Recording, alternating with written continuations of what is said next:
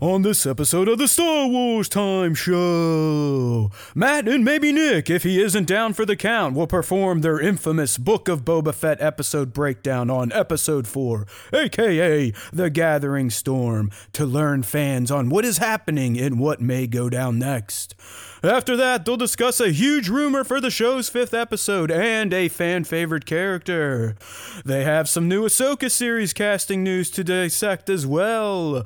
Star Wars gamers will get an update thanks to EA's latest announcement on current projects, and then the show will close out with this week's version of the fan segment, complete with responses to the question of the week and the latest round of Star Wars fan artist features.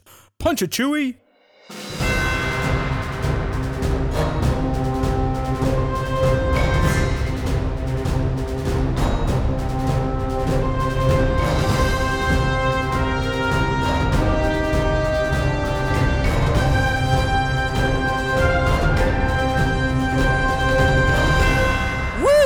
Hey now, everybody, and welcome to a nasally version of the Star Wars Time Show. That's right, it's just Matt this week.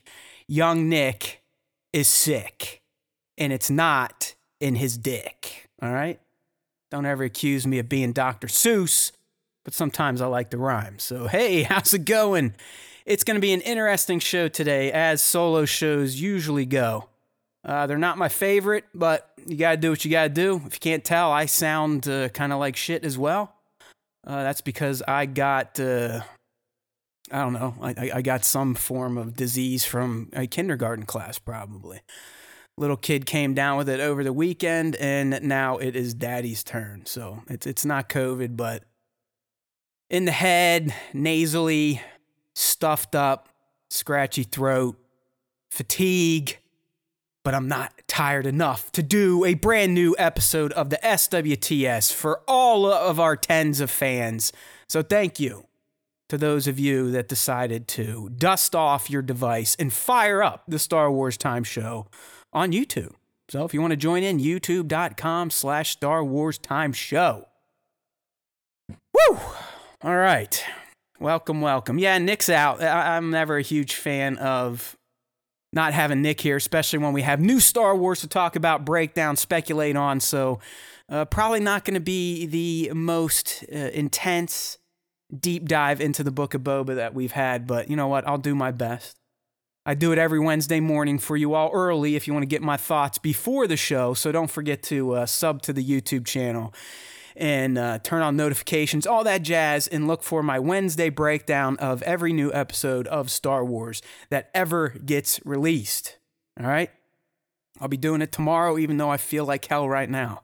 I already have plans to probably wake up at 4 because I have a meeting at 9, and you know the life of an OCD Star Wars narcissist. It never ends. Just one more video, maybe that will be it, right? That will be it, my friends. And then they will all be coming. Whoa, where's my mind at? They will all come to the channel and bend the knee to the great Star Wars Time Show. All right. Yeah, you know what? I did consider bringing in a co-host, but it was so late in the game, and I feel like shit anyways. I just didn't feel like messing with, hey, you got Skype, and do you have the ability to record your own mic stems so we can get a clean-sounding audio-only version? But yeah, if I ever have notice next time, I'll definitely look for a co-host from the fandom. Maybe someone that's been on or someone that hasn't been on before. But until we switch up platforms, it would require Skype and some of that type of stuff. It's not hard to do, but anytime you tell someone, hey, we use Skype, they're like, when all Skype is essentially, well, really all MS Teams is Skype. So it's all the same shit. Who cares? It works just like Zoom, the other stuff. One of these days, if we actually have a real audience and make some cash, I would love to use pay-for tools that make all this easy. But hey, that's just not the type of show we run here. You know, we're clearing about 100 or so views on the live stream. 300 so on the audio. We need that by like a factor of 10, times 10 that is, before we start getting any sort of cash or real offers from partners that want to help us out. But hey, It doesn't matter. We're here. I'm ready to talk some Star Wars. And when I say we, yes, I am talking about the mouse in my pocket. Okay? So there's really no BS segment this week because Nick is out. Not that I think we would have had one even if he was here. Because like I said, I'm not firing on all cylinders. I'm a small guy anyway, so I'm probably only like a V4. But I might be down to like a 2 cycle right now. And of course I worked out because that's what morons do when they're ill. All right, so before we get into breaking down the Book of Boba Fett, S1E4, a.k.a. The Gathering Storm, I've got, this article popped up last week. If you're on the live stream, you'll see it. It comes from, it's a site I've followed for many years now, Geek Tyrant. And this is really nothing new. What this article is discussing, for those of you on the audio only, is the fact that George Lucas himself at one point in time considered showing Boba Fett surviving the Sarlacc pit in ROTJ, the special edition. And this comes from the 2004, I think that would have been the DVD release, where George did some pretty in-depth commentary for the special editions and the other movies. And he put a quote in there, which is fantastic. And yes, I am only talking about this because it kind of reinforces my point all along about Boba Fett. But I also want to remind some of his super fans out there that even the maker himself, George Lucas himself, all right, has the fandom made it to that point where they're going to discount what this guy has said about his characters? I don't know. But I've always contended that on-screen Boba Fett was a jerk-off. We call him the Bozo Fett around here. Tamura has said it himself, Filoni, all of them. And now even the maker said it way back in 2004 when he was discussing the possibility of showing Fett returning. So here's what he said to kind of highlight my point that, yeah, all you can hang on to your expanded universe and legends and all that fun stuff, but I was always of the mindset, if Lucas didn't have a hand in it, it wasn't real. All right. These days, yes, George isn't here, but there is a defined story group that manages the canon, so that's why I accept stuff like the comic books now as canon. Go ahead, boo, hiss, yuck me. It's my show, my opinion. Everyone shut the fuck up. All right? So here's what George said about everyone's Boba Fett, especially for those of you that are disappointed in the Book of Boba Fett, thinking you were going to see some crazy-ass wannabe Mandalorian bounty hunting Wookiee skinning Fett in every episode. I'm not quite sure what planet you're on, but I never really anticipated the Book of Boba Fett being anything than what it has turned out to be. And so far, I've been a fan. But here's what George had to say about Boba Fett and why he ultimately decided to not resurrect him in ROTJ Special Edition. And I'm not going to do my best George impression because he kind of talks like this, right? In the case of Boba Fett's death, had I known he was going to turn into such a popular character, I probably would have made it a little bit more exciting. There you go, right there. Even George back then had no clue that this background character was going to turn into the fan favorite that he obviously is at this point in time. So, George, again, he says, Boba Fett was just another one of the minions, another one of the bounty hunters and bad guys. He became such a favorite of everybody's that, for having such a small part, he had a very large presence. And now that his history has been told in the first trilogy, it makes it even more of a misstep that we wouldn't make more out of the event of his defeat because most people don't believe he died anyway. All right? So there you go. George Lucas himself, on the record, saying Boba Fett in his movies, the original trilogy, was nothing more than a background character bozo, and that's why he gave him that ridiculous Wilhelm-esque death. Thank you. Yes, Tones, I know, that was kind of more like Family Guy. I guess I should have, in our Discord today, someone shared a Nick Gillard TikTok, obviously not Nick's, but in it, George was threatening to beat him up. And I should have listened to that over and over again to perfect my George, but there you go. So, yeah, that's just me kind of being an asshole like I am. So, there you go. But yeah, George, I thought that was funny to be reminded of that quote from 2004 where Lucas himself was like, you know, with hindsight, we probably should have made Boba a bigger badass and not killed him like a punk. Oh well. That's why we had the book of Boba Fett, and that's why I'm loving it. So let's just get right into it. Like I said, there's not much to bullshit these days. Feeling ill, don't really have any great games. Peacemaker still continues to be great. Oh, I know one thing. Are there any, at least in the live stream right now, and if you're not and you hear this, go ahead and DM, get in the chat. It's cool. Are there any Raised by Wolves fans? It's a show that came out, I think, during the first year of the pandemic from Ridley Scott on HBO Max. Pretty far out shit about androids trying to raise atheistic humans on Kepler 22b. But the second season is coming up soon, so I'm going through a rewatch of the first, and man, I forgot how wild this show is. It does kind of go off the rails a little bit from some of its main narratives early on, but it's pretty far out. I don't know. I dig all that shit. Like the whole idea that Earth was essentially reduced to atheists versus extremely religious people, and the different viewpoints, and the people's thoughts on androids. Are they real? So on and so forth. So, second season's coming up, so I'm getting my first season rewatch in. But like I said, it gets a little funky there towards the end of the first season. All right. Yes, Boba does sell some figures, as Tones is saying in the chat. So if you are listening audio only, I'm going to do my best to try to incorporate the live stream audience today and take some of their questions, so I have some sort of back and forth, and I'm not just sitting here spewing my own thoughts, because I feel like that's what I do most of the time. And like I said, if you watch my breakdown videos every Wednesday after a new episode of Boba Fett airs, you're kind of already getting what I thought. That's why it's always fun to have Nick here to talk. But, oh well, I'm still going to do it. I'm sure there's things to discuss, things to dive a little deeper on from episode 4 of the Book of Boba Fett. Again, it was called The Gathering Storm, and we can kind of see why there at the end, when we got a nice little music motif nod to another highly popular Star Wars character that just so happens to wear Mandalorian armor. All right, so if you're new here, we typically go through and just give our general thoughts of the episode and then break down the Easter eggs and key moments to kind of speculate on what might be going on and what might happen over the 3 remaining episodes. I think I have a good idea what's coming in episode 5 just based on previous rumors and leaks, but you never know. So I'll be honest with you.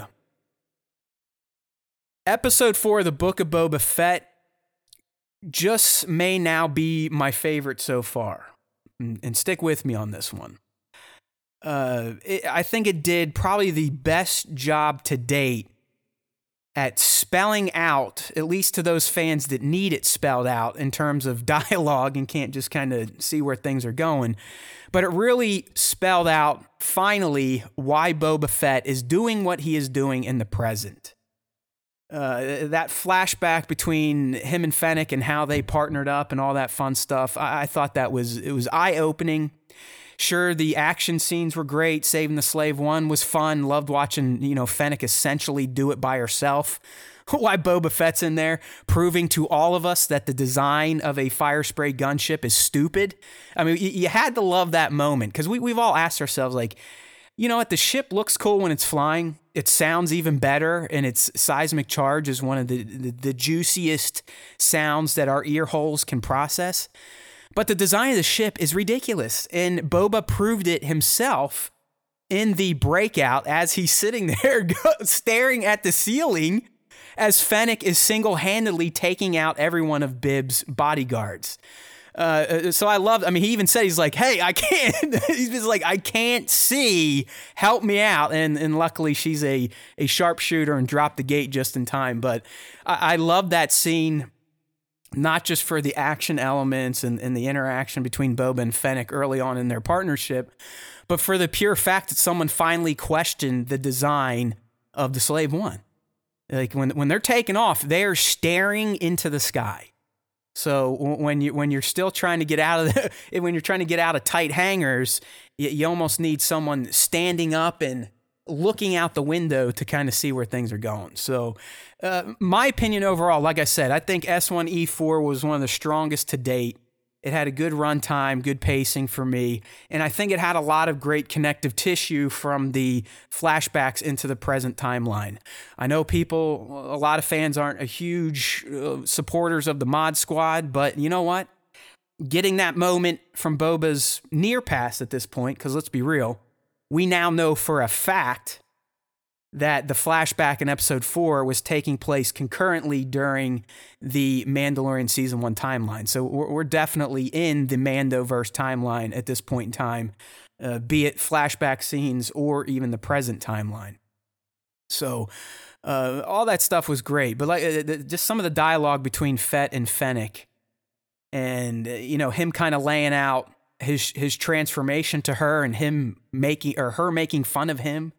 You gotta love that. Hey, you living with the Tuskens made you soft, but he's like, no, they made me strong. You can only go so far without a tribe. Now, I've been trying to tell all of you all along that this dude has been seeking a family since he saw his dad's head roll out of his helmet at 10 years old. So I do think that was a key scene that, and I'm kind of with Bat here in the chat. I'm still not completely sold that Fennec is not going to betray him in the present timeline.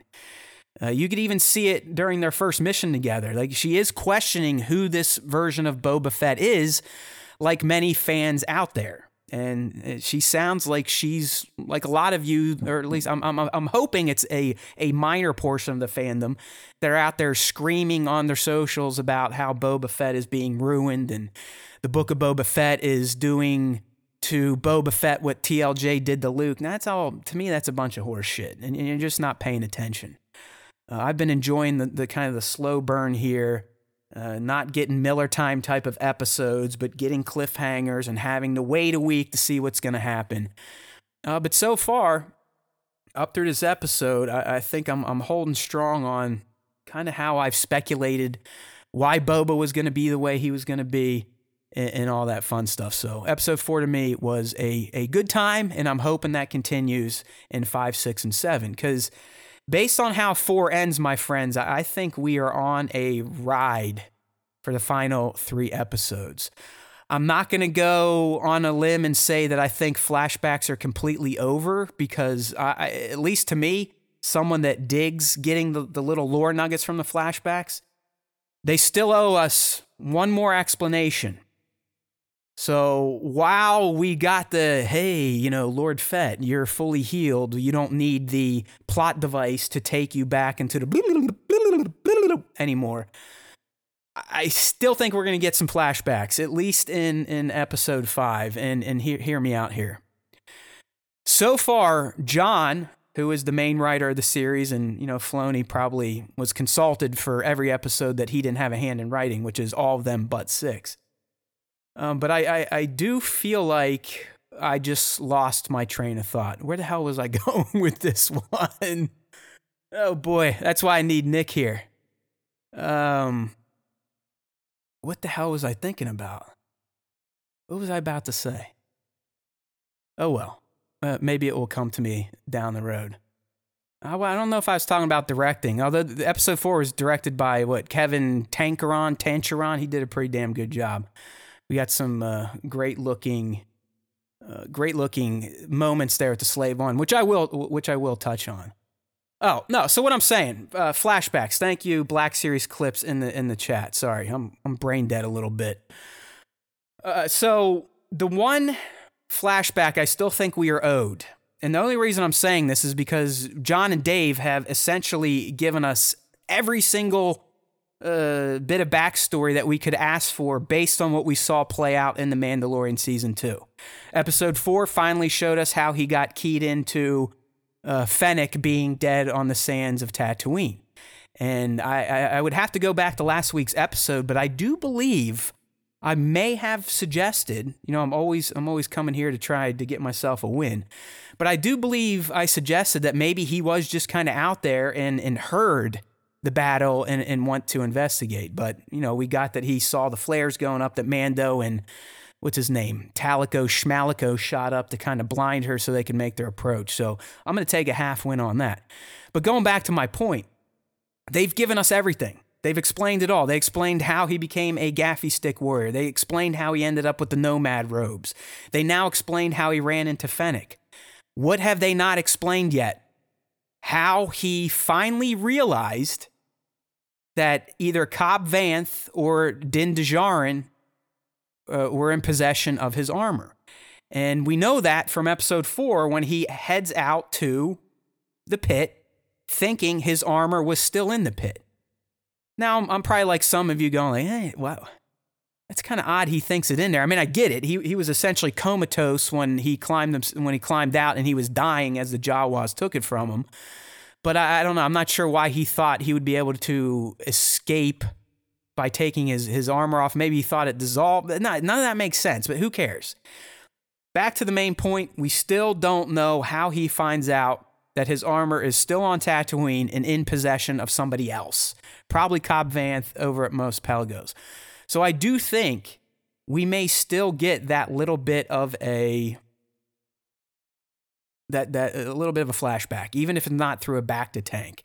You know, maybe they kind of connected to the musical motif that played at the end of episode 4, and he's reflecting on his time meeting Din for the first time. And that's how we kind of get transported to the past. And we learn that, you know, maybe him and Fennec decided to kind of do search patterns in the Slave One, scanning for the armor. Because we did learn in episode 4 that the Slave One does have the ability to at least track his armor somehow. I'm guessing he set that up many, many moons ago. So maybe they're making passes, scanning for the armor, going over all the Moses, Mos Eisley, Mos Pelgo, Mos Espa, scanning, and possibly they find it that way. But I still think that moment is in the cards just because of how kind of true they have been to explaining why Boba Fett looked the way he did and acted the way he did when he resurfaced in Mandalorian S2E1 and then E6, 7, and 8. All right, so hear me out there. I still think there is potential for another flashback. And I also, just based on some interviews from Tem from months ago, he did mention that we are going back to the OT.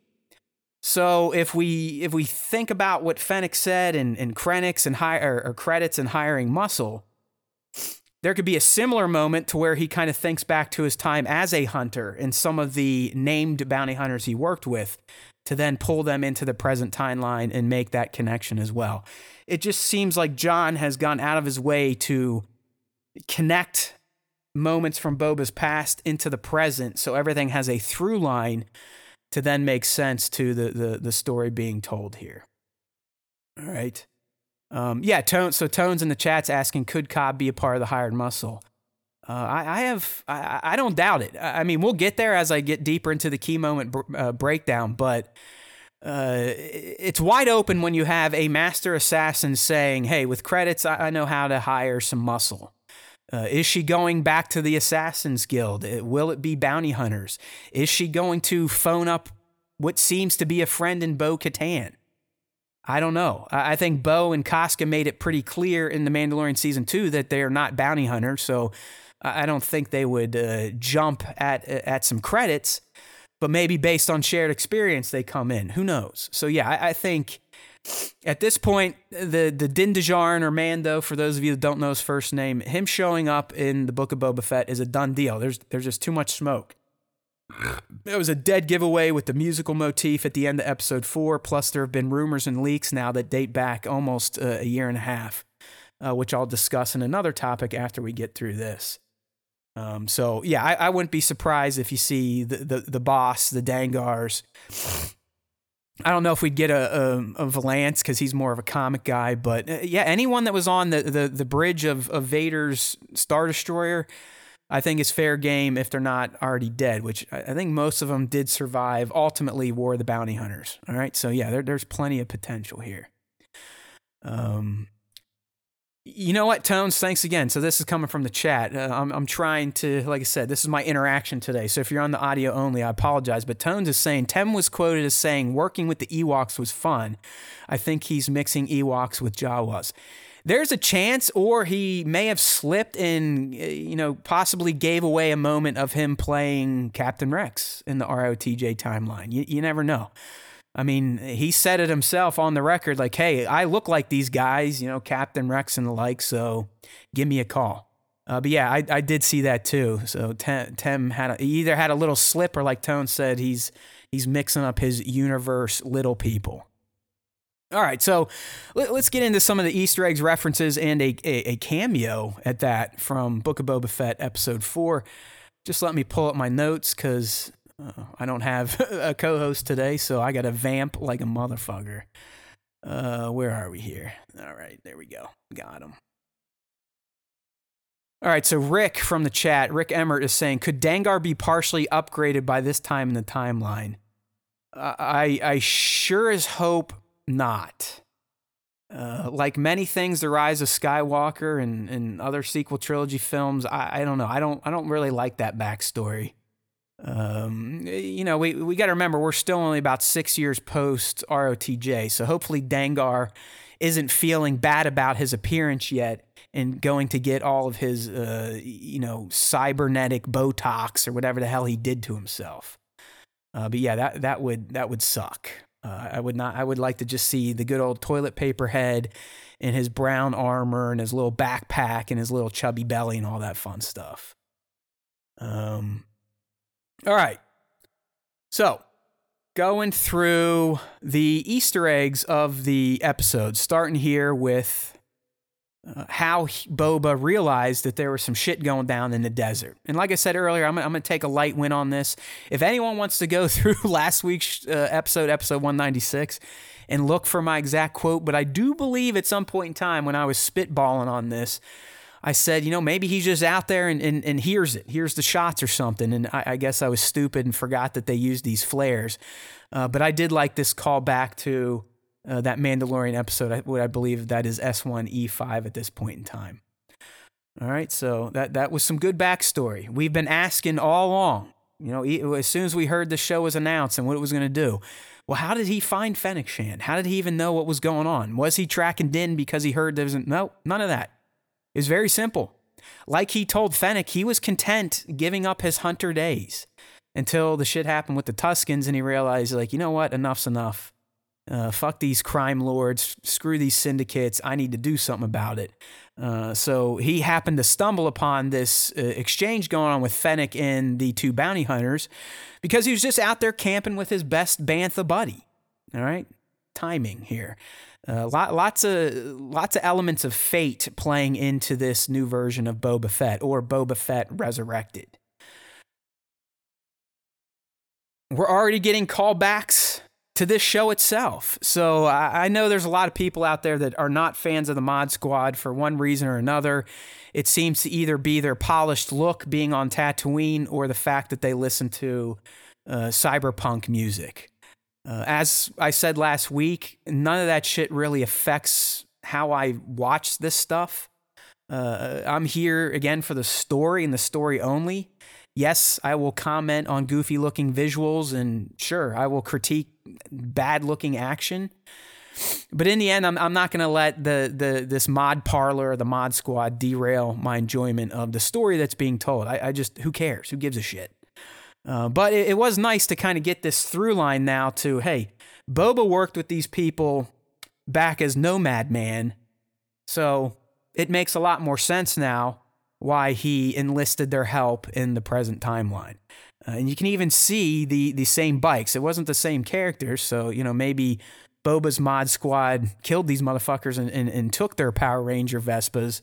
But either way, I did dig kind of this nod to, hey, look, Boba's been dealing with these motherfuckers since his time in the desert. All right, I went out on a limb here, and I'm still not sure if it's 100% accurate, but I'm saying right here that my man Thundercat, before he changed into his Dr. Mangala attachment, was using a B2 arm, all right? B2 hand, at least. I'm going to take it. Counts, all right? You heard it here first. And then here's our cameo. For those of you that are into newer generations of musicians, this is a dude named Thundercat. Never heard of him before, but when I was watching the episode bright and early last Wednesday, on my notepad, I was like, look up this guy at the end, because it was too obvious. Like, hey, this guy's getting a cameo. He must be somebody rather than just a standard actor. So there you go. I forget his full name. I thought I wrote it down. Steven Thundercat Brunner or Brunner, not quite sure how you pronounce it, but there you go. Got a nice little cameo. All right, so I'm going to touch on the whole fire spray Slave One thing because that's what Star Wars is these days. We got to make mountains out of molehills. But for all intents and purposes, and just bear with me here, those you Slave One fanboys, and as you've heard me, I still refer to as the Slave One. The way fire spray gunship was used in this scene made sense for him to say the model versus, and I love that this came from our Discord, versus his license plate number. All right, does that make sense to everyone? Boba chose to use the model of his ship to explain it to someone that may not know the name of the ship versus using his customized license plate name for said ship. So I do feel, even though I think I said myself, I hope they don't speak it in the show. Oh, well, that's gone. But the way this scene played out made sense to me. And it made sense that Boba would choose to use a fire spray gunship versus I need to get my Slave One. Because let's just go off of, Fennec may not know the name. She'd be like, what? You need to get your what to do what? How's that going to help? So just, to me, it was kind of natural for him to say, I need your help to get my fire spray gunship back. Okay, fire spray gunship. Fennec's like, I got you. I know what you mean. Let's go do it. So I know there's people out there, the memes are flowing. Some of them are funny. I think my favorite is the one with, it's the scene from TPN where Padme confronts little Anakin for the first time. And I'll just pull it up. It's in our Discord, which if you want to join, by the way, it's Discord's getting a little saucier these days. We actually, I've committed to interacting with a bit more. There's some good fans in there that like to speculate on episodes and just talk Star Wars. So you can join up if you're not there already. Just use our bio link in Instagram. But it's the meme. Just give me a second here. Like I said, I gave you the setup. Okay, so when Padme's like, are you a slave? And she's like, I'm not a slave. I'm a boy. My name is Anakin. Well, the meme is, are you a fire spray?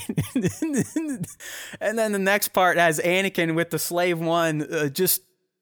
It would be like a Photoshop job I would do, just plastered over his face. And it says, I'm a ship and my name is Slave One. So I'm all about that type of stuff. All right, I'm down with it, but I'm not going to sit here and get into the weeds with the fans that are throwing pity parties because a ship's moniker wasn't used and its model was used. All right, like I said, the way the scene played out, the way the dialogue was constructed, it just made sense to say my fire spray gunship instead of the Slave One. All right, I don't care if she knew it or not. It would have been, hey, I need to go get my Slave One. All right.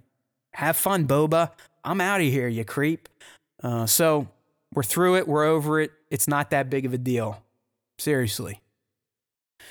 Calm down. It's just a name. It's just a name. And you can call it the Slave One all you want. No one is going to arrest you or send you to the SJW police. All right, so we had a return to Jabba's palace under Bib's rule, which was nice to see. We got to see more of the palace than we've ever seen before, in particular its kitchen and one of its hangars, which was neat. But one of the droids, one of the cooking droids here, is an EV model. Hell, I'm just going to go with it. Why not? 8D8 stuck around, so why wouldn't EV99 stick around? And now, instead of being the Lord of Droids, EV99 has been reduced to a sous chef.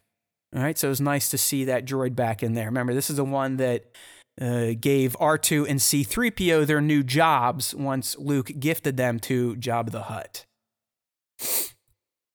We already have memes on the chef droid, which is literally, I believe its call sign is a COO chef droid.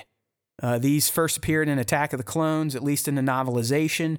We got to see one in here, but come on. There was such a clear nod to General Grievous when it goes into Ginsu mode with all the cleavers and knives and starts spinning them around. I mean, really, and I'm surprised John or Filoni skipped out on this. Maybe they thought it was too much tongue-in-cheek. But you almost had to have Boba say, hello there, when he's presented by this droid. Alas, we didn't get it. Either way, it was pretty fun to watch this play out. So this was like a double banger. It was a callback to a droid that first appeared in Attack of the Clones on that refugee ship that Anakin and Padme were on, and then all the general grievance undertones that were going on with this scene. All right. It also appears that EV-99 was preparing Sorgan frog stew. All right, so these one-eyed frogs are the Sorgan frogs that we saw Grogu slurping down in the first season of The Mandalorian. So it seems that Bib would have species brought from off-world to help add to his ever-growing midsection. This was one of my favorite moments. It might have pissed off more serious, angry Star Wars fans, but I absolutely enjoyed the saga of the Ratcatcher. I mean, it's just, I love the setup, right? The chef droid's like, I'll call the Ratcatcher. And you're like, okay, well, what the hell's that going to be? And then this little thing shows up, which is a LEP droid. And this is the first time we've seen one active in live action. They first showed up in the Clone Wars movie, and then we're seen extensively in the Clone Wars animated series. But I love this droid. This is a droid I would collect. It just had a fantastic personality. I love its Ratcatcher persona, but my favorite aspect is when the little motherfucker essentially commits seppuku. It sits there, it knows it has been defeated. So rather than dishonor its father and mother droids, it just turned itself off. I don't know. Hey, I'm getting old. I like the simple stuff. It was just funny as hell. He's just like, you know what? Fuck this bald guy. I'm done. And just turned himself off. But luckily, we saw in the present timeline, he does make it back. He does decide to turn himself back on, and he is serving Lord Fett. You could see him there during the dinner scene with all the other vassals. So much respect to this LEP droid. I'm a huge fan. Give me a hot toy. All right. The Slave One is not so much of a Easter egg reference. What we're looking at here, if you're on the live stream, in the bottom left corner, we got our Gonk droid. It seems we have to have a Gonk droid in every Star Wars series now. So we got one here, and this time, and I could be wrong, but I believe this is the first time I've ever seen a four-legged, a double Gonk. And we learned that if you shoot the motherfuckers, they turn into some pretty capable bombs. So R.I.P. four-legged Gonk, you served Fennec and Boba well. We speak your name.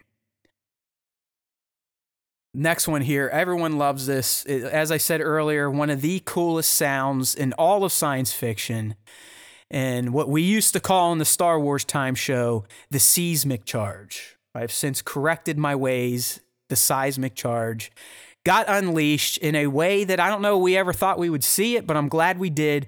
But more importantly, it was just seeing it again for what? This is like the third or fourth time we've seen it drop in live action, and then hearing that sound, which is just oh so good, especially if you have a high-end sound system. I mean, that sound is something you could just turn up and listen to on repeat and know exactly where it's coming from and what it's doing. So I was a fan that we got to see this, even though Boba didn't want Fennec to touch his buttons. And I threw this in there. I don't know. It's kind of a callback to the Stinger. This is really the first time we saw what he did in the Stinger in the Book of Boba Fett. So I threw it in there. And it was right before he came out of the flashback and told that he was fully healed. So it does kind of signify that, you know, metaphorically and physically, Boba Fett's healing process is over. We now know why he did this and what he's doing and what his goals are. And you know what? I respect them. And we'll talk about those during the key moments coming up here. And the big one here, the one that got everyone's nipples hard, the end scene where they don't even try to be coy. They just drop that da-da-dun, da-da-dun, dun-dun. You know, you get that flute going. Doo-doo-doo. It's like, oh, shit. They're not even screwing around. Like, they're pretty much saying, hey, expect our buddy Din Djarin in the next episode. So that was great. Hearing his theme right before the Boba theme kicked off was music to my ears. And yes, I remain to be a super fan of both theme songs. The Boba Fett theme song, I'm telling you, it's really growing on me. It doesn't quite get me emotionally charged yet, although I am getting there when I get up and I sing it. I do a little bit of a haka. I'm like, hoo, hoo, ho, ho, ho, ho, ho, ho, ho, ho, ho, ho. I need someone to transcribe it for me, because I don't know if you have Apple Music. A lot of songs now, it essentially has built-in karaoke, but unfortunately, I can't get the chants that are used in the Book of Boba Fett intro. So if anyone's a bigger loser than me and has time to transcribe that in full and give me every single and and ah, I would love to see it.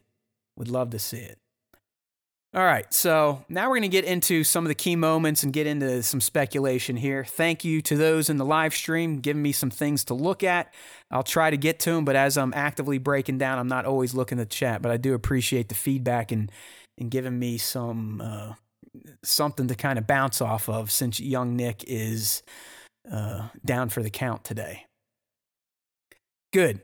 Black Series Clips in the chat has officially set the Book of Boba Fett theme to his ringtone. That is a smart and righteous man right there. We speak your name. Okay, so key moments here.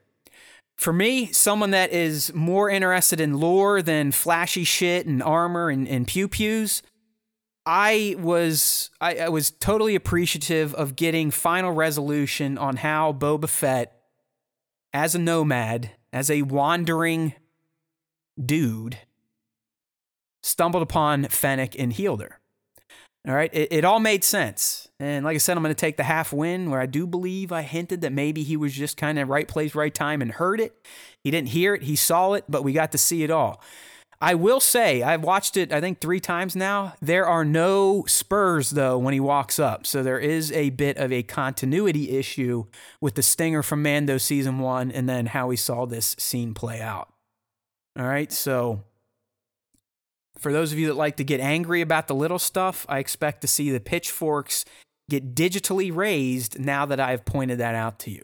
How dare they? How could they remove his spurs? It's like cutting off his testicles. You've already neutered him so much and now you don't give him his spurs. I hate Disney. I'm boycotting Kathleen Kennedy, right? All right. Yes, Intergalactic Raptor, I just covered. I know there's a bit of a delay, but you are exactly correct. There were no spurs.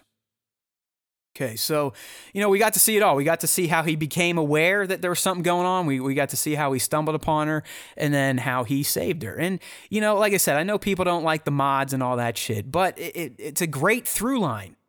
Without the mod parlor and the mod doc, she's toast. I mean, he essentially had to replace her whole gut with machine parts. I mean, she's on her way to being the next Lady Vader at this point in time. So I just appreciated seeing the how this played out. Because as I've always said, I'm a fan of Star Wars because of the story, and I like learning about how certain things came to be.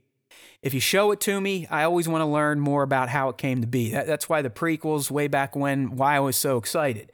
I was ultimately disappointed. I've gotten over that. They're much better. But I really wanted to see how Anakin's story played out and led to this armored black figure of death in A New Hope. And we're getting that in the Book of Boba Fett based on what we saw in Mandalorian Season 2. So I am a huge fan of that. Up next, the talk here.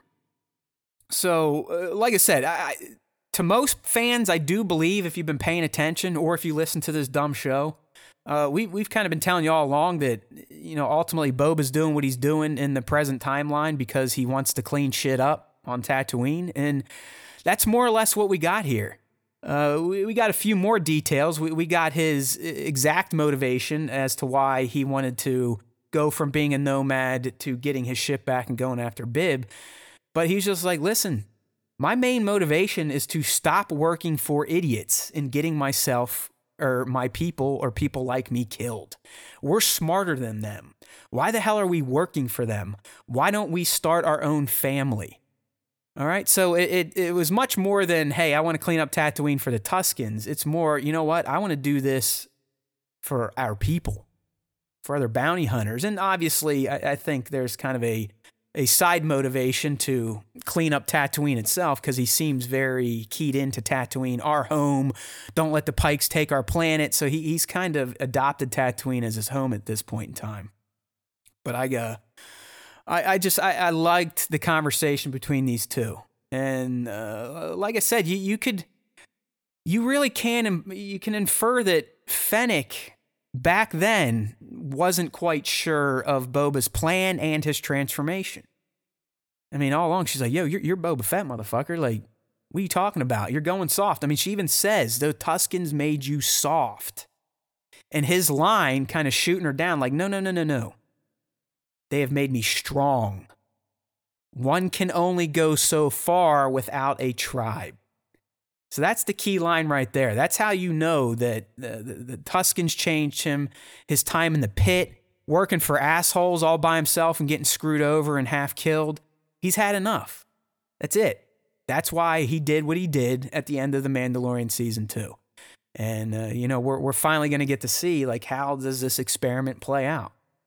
As Fennec and Boba made clear, it has never been done before. You've never had a hunter or an assassin try to start their own Gotra, as Fennec called it. All right, so yeah, as Intergalactic Raptor is pointing out, Boba more or less called Darth Vader an idiot. And you know what? He might not be wrong. So that was all good stuff. And like I said, I think it finally spoke in words what the hell why he's doing what he's doing. So for those of you that weren't quite sure and you're wanting him to just start murdering people and not talking for 40 minutes, there you go. That's why he's doing what he's doing. All right. I did enjoy the reclamation of the Slave One. I talked about earlier. I thought it was funny that they made a point to kind of make fun of the design of the ship and how you can't fucking see when you're taking off, especially if you're in an enclosed hangar. But really, the key part of this moment after they get it, because remember, Fennec was like, hey, I'm going to help you out, and then I'm going to take off. Like, my debt will be paid. So we did learn that there was never really a life debt pledge between these two. It seemed she either got off on the fact that he wants to kind of loop her in. Well, I guess this happened before that conversation. But it seemed like she enjoyed the action, the experience that she had with Boba and reclaiming the Slave One to the point where, yeah, you know what? I'll keep doing this. Why not? This guy seems like fun. He's got some grand ideas. I don't know if I completely buy into him or them at this point, but what the hell else would I be doing right now? And, he did kind of resurrect me from the dead. So good stuff there, kind of learning that there is no life debt between these two. So if she does betray him, it may not be as hurtful as we may have thought before when we just kind of guessed that she might have pledged a debt to him, where, as Bat's saying in the chat, she definitely chose to stay. Now, when people choose to do something, it could be honorable or it could be insidious. So you just don't know what her ultimate goal is at this point in time. And as the people in the live stream chat have been saying all episode long, I too would not be surprised if we do see her flip, which I kind of guessed multiple episodes ago. Yeah, we're getting some chatter in the chat here. I will agree. With the flashbacks, they did not do a great job at showing how much time passed. But just to make sure everyone is clear, by the time all the flashbacks in episode 4 were essentially taking place in the Mandoverse timeline. So that 5 to 6, 7 tops from the end of Return of the Jedi. So there was a lot of time he spent with the Tuskens that just were not covered. There's a few more plot holes in, well, was that the first time he went to collect from the Pikes when they got killed? His clan got killed? How much time passed after that? Who gives a shit? Again, it's stuff I'm not going to get bogged down on because, we can kind of figure and put the pieces together at this point. But yeah, pretty much the entire flashback we saw from episode 4 was taking place during Mandalorian season 1, or at least the second half of it. Okay. This, and when I say this, if you're not on the live stream, when Boba said, like, hey, I got to go settle a few scores, I knew instantly what one of the scores was going to be. I didn't quite understand the second score. And was that the Sarlacc pit? Is Bib the second score? Who knows? But the first score he settled could be one of the most badass looking thing I've seen in like a Star Wars kind of vehicle battle. When he rolls up on them, all right, so the camera's like pulled in tight on the Kenton Striders, the Nikto biker gang, and then it kind of opens up a bit. The perspective starts to widen, and then you see the Slave One, this little dot coming in from behind, and you're like, oh shit, I know what's about to happen, and I think this is going to be badass. And sure as shit, he just comes in with his gunship, guns ablazing, just blasting these motherfuckers to smithereens. It was beautiful. All right. And I'm sure those of you that have been a little salty on the show, this was probably a moment you've been looking for. This is what supposedly Fett was like to you during the original trilogy era and all his aborted EU material. But yeah, this was an angry Fett, and it was pretty joyous to see. I just loved it. I loved how it was filmed. I loved getting the perspective, like I said, of the Slave One rolling up, and then kind of the point of view perspective when we got the camera from behind the Slave One, and you saw the Striders kind of trying to spread out and avoid the fire, and obviously that didn't help them out. So this was a fantastic moment, and one of the reasons why I really enjoyed episode 4, and it might be my favorite so far when I think about it. It was awesome. All right, that's why you get your gunship back to do stuff like that for sure. There it is right there. I love that shot when they're all trying to fan out, and it's like they have no chance. Like, they have no shot in hell to avoid this. I mean, come on. We're talking about the Slave One with its tail guns lit up nonstop, raining fire down on these shitheads that, I mean, let's be real. They probably weren't the only ones that took down the Tuskens, if at all. I mean, Fennec, I don't know if everyone picked that up, but Fennec was like, you really think a Nikto biker gang was able to take down a camp of Tuskens? So that's like a dun-dun-dun. Who was that? Was that Bib helping out? Was that the Pikes? I don't know. Some interesting stuff there.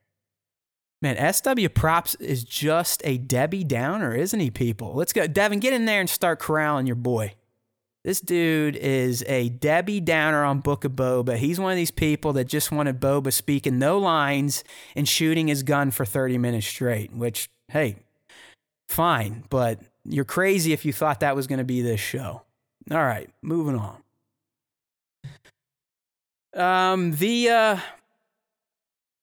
The whole Sarlacc pit thing was interesting for many reasons. I honestly, and I think a lot of us, believe the Sarlacc to be dead after he burned his way out. I mean, we have to imagine he slit its throat open, or its belly, burned his way throughout whatever goo he had to, then climbed up alongside it to get out. And when he was out, the thing looked dead as fuck. I mean, its tentacles weren't moving. They were just laying flat. I guess we could argue it might have been in a little bit of shock. But clearly it was not dead, because we learn as Fennec and Boba return to it to look for his armor, which for some reason he thought was still in the pit. It springs back to life and attacks the Slave One, pulls it in, and we get that awesome moment where Fennec hits the seismic charge button right at the last second to wipe him out. So it was a cool scene. I don't know. There might be some weird plot issues with it. Like I said, if the Sarlacc was still alive, Why didn't it just rope him back in after he crawled out and finished its meal? I don't know. I'm not going to sit here and get worried about it because we did get this follow-up scene to see it get blown the fuck up and know it's dead, but then also watch him get lowered down into it and potentially harm his body even more than it already was. So hopefully everyone picked up on that, where Fennec's like, dude, you're fucking burning yourself going down there. You need a Bacta tank. So he might not be the smartest of reformed bounty hunters, but he is our Boba Fett. All right. There he is. So yeah, I mean, you can almost argue at this point that he might have re-injured or reburned a lot of his skin by heading down there looking for his armor. And you got to give him a little bit of credit, thinking it was still down there. I don't know, maybe he thought like he shed it as he was crawling out, but even Fennec's like, dude, let it be. The armor is what saved you. It's what allowed you to not be digested by the acid. So, hey, one of those things we just got to sit there and be like, all right, it's Star Wars, it's science fiction, and we're talking about a beast in a big-ass hole in a desert that doesn't exist. All right? Okay. Well, you know, I'm gonna bite on this last one. Prop says, why would he go into the pit after the seismic charge blow everything up? It's Beskar, motherfucker. Beskar. Beskar's not going to get blown up from a seismic charge. If it can't get destroyed by a lightsaber, you think sound's going to mess Mandalorian armor up? I think not. I think not, good sir. And good day to you. All right. So, here is the. I'm not going to spend a ton of time on. Well, a seismic charge is sound, Justin. I don't know if you're aware of that. It has nothing to do with heat. And if a lightsaber can't burn through it, then that shit's got a pretty high melting point. Then would we not agree? But I'll leave that at that. I've talked about this scene. This is where she calls him soft, and like I said, this could be hints at her never fully buying into him and possibly using him to get this family started with intentions of either taking it over for herself or for her real master, which could still be lurking in the shadows. All right. Moving on.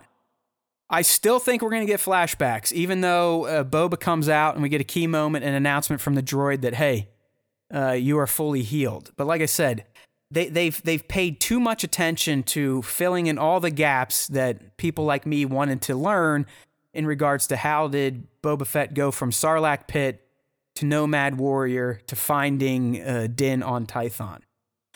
So the last piece of that is still, how does he figure out ultimately that his armor is on Tatooine still in the possession of Cobb Vanth, who in turn gifts it to the Mandalorian?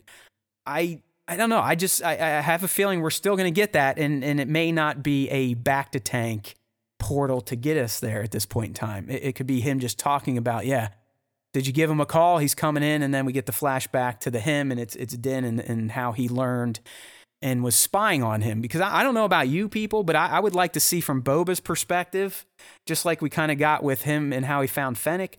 I want to see how he learned about the armor, knew to track Din, got a tracker on the Razor Crest, and tailed him to Tython. It would just seem odd that they filled in all the other gaps but that one. So I guess technically if we don't get it, a lot of that was explained in The Mandalorian itself. So, oh well, we're just going to have to live with it. But considering they've showed us almost everything else and how he went from Sarlacc Pit food to the king of the throne, why not show us this last little piece? You know what I mean? All right. Our boy.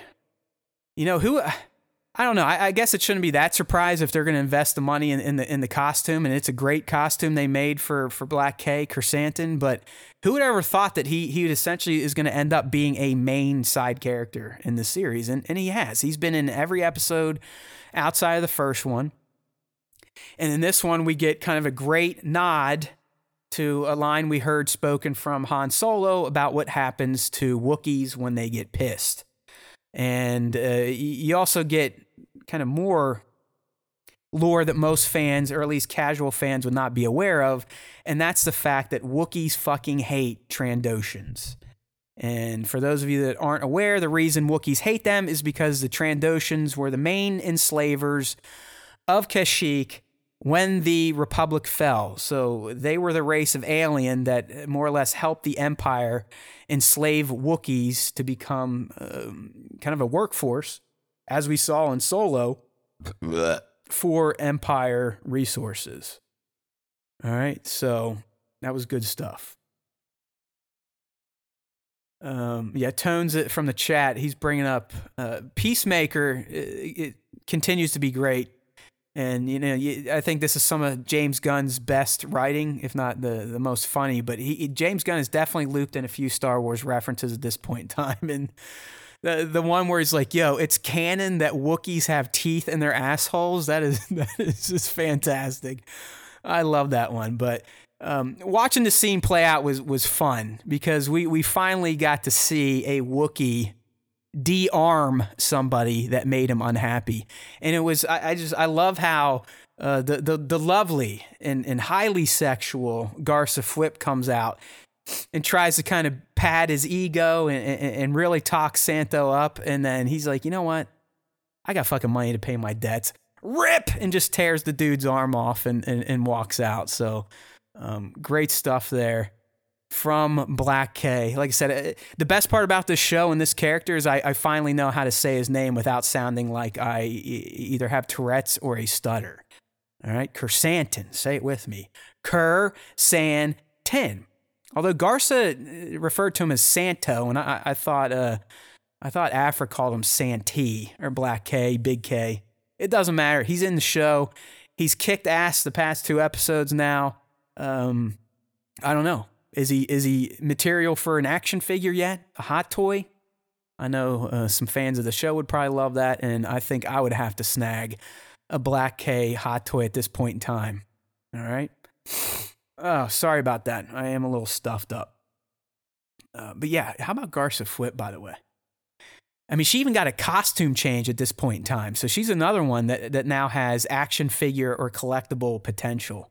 And we must speak Jennifer Beals' name. Amen. Amen to Jennifer Beals. All right? I don't care what your persuasion is, but she just does something for me. And I'm a sick man.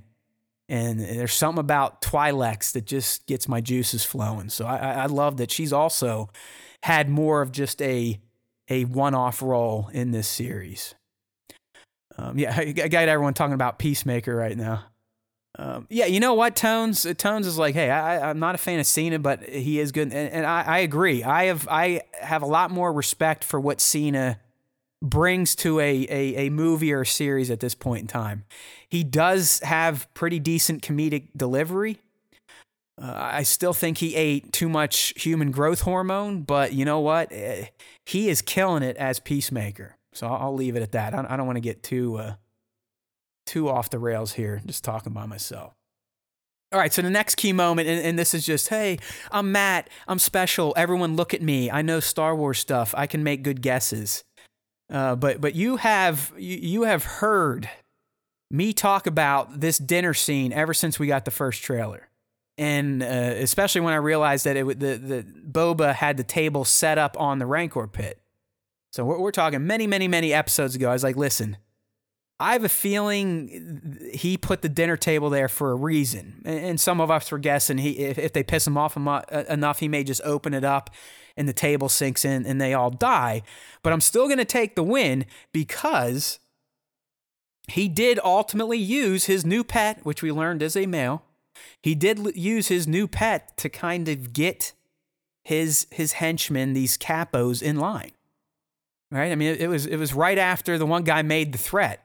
And as soon as Dog Boy makes the threat, Boba's little puppy down there kind of was like, you know what? You better shut the fuck up. And you gotta love that Boba takes a scrap off his plate and is like, here you go, good boy. That's the other thing. I didn't really bring it up, but I like the softer Boba. In fact, I like Animal Lover Boba the best.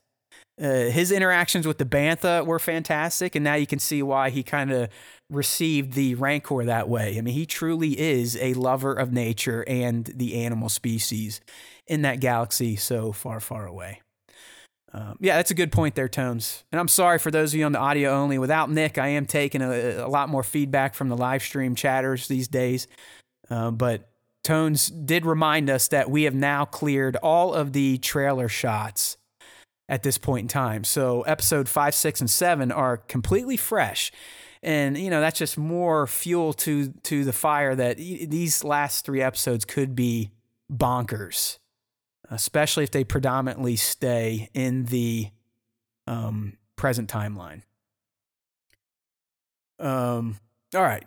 So, and don't sleep on the Rancor. I mean, we've known this in this little dumb show for many months based on a leak, but yeah, I mean, the Rancor and him asking to ride it, that's not on accident.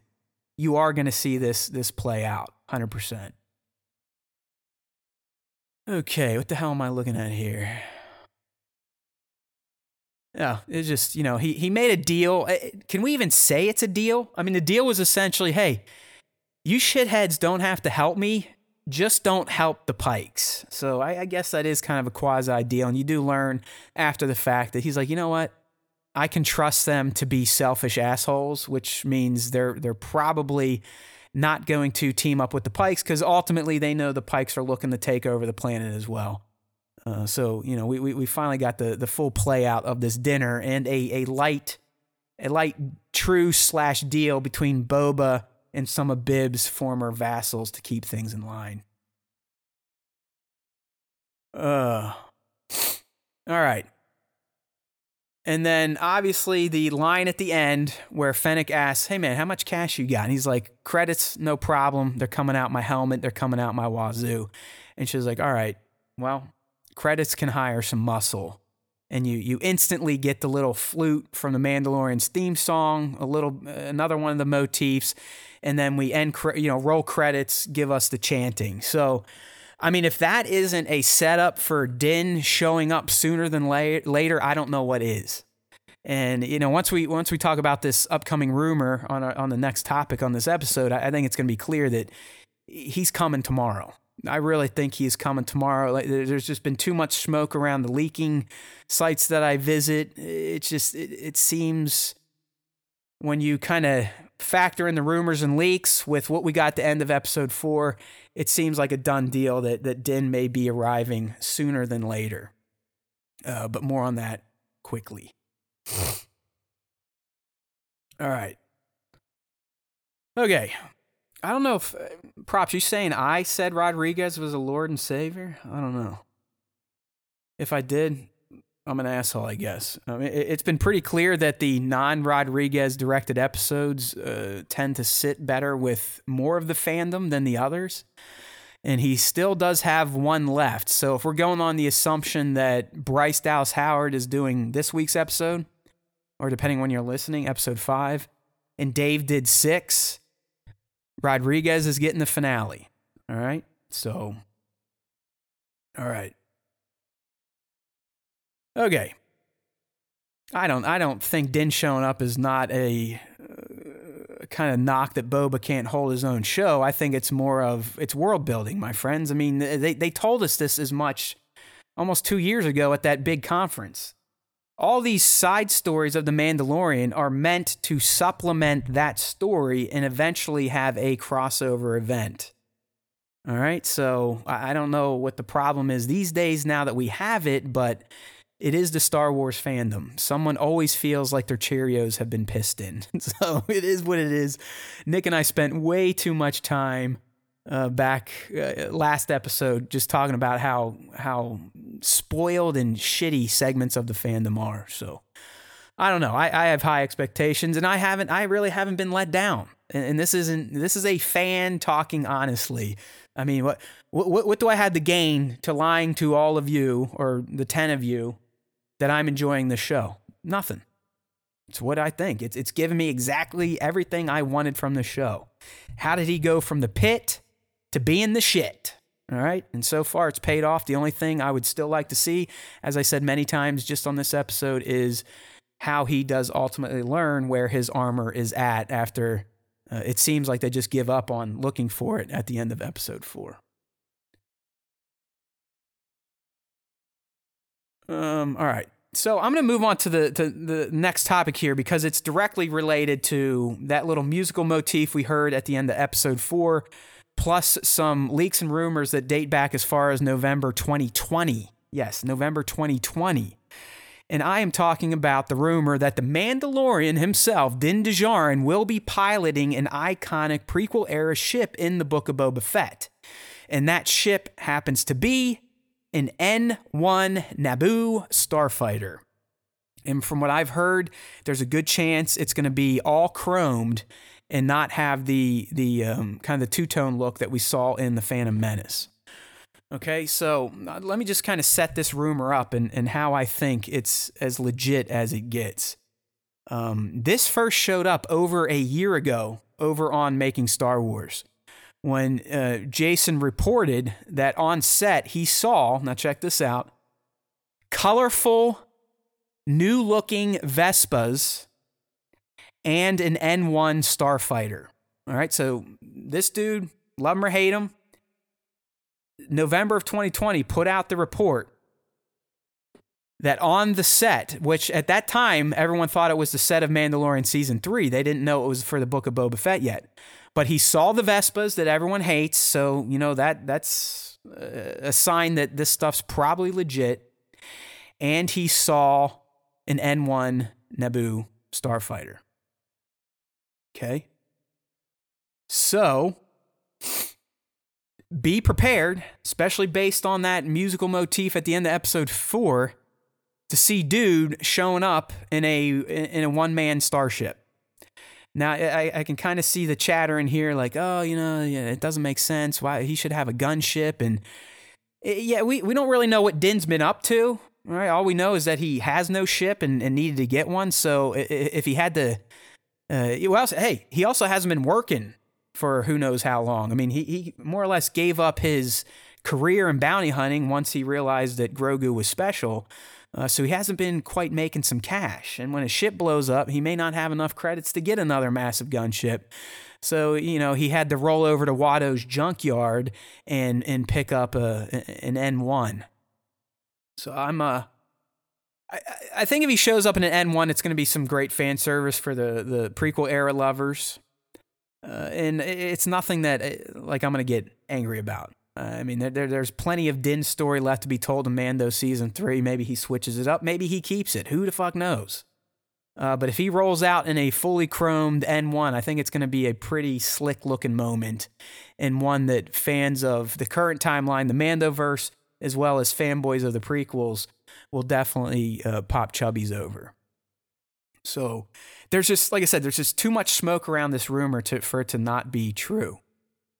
Because the Vespas hit, they're in the Book of Boba Fett, they're the gang. Making Star Wars described them to a T. They were colorful, they didn't look lived in, it didn't look normal for Tatooine, kind of all the things fans said when they were complaining about the Mod Squad's Vespas.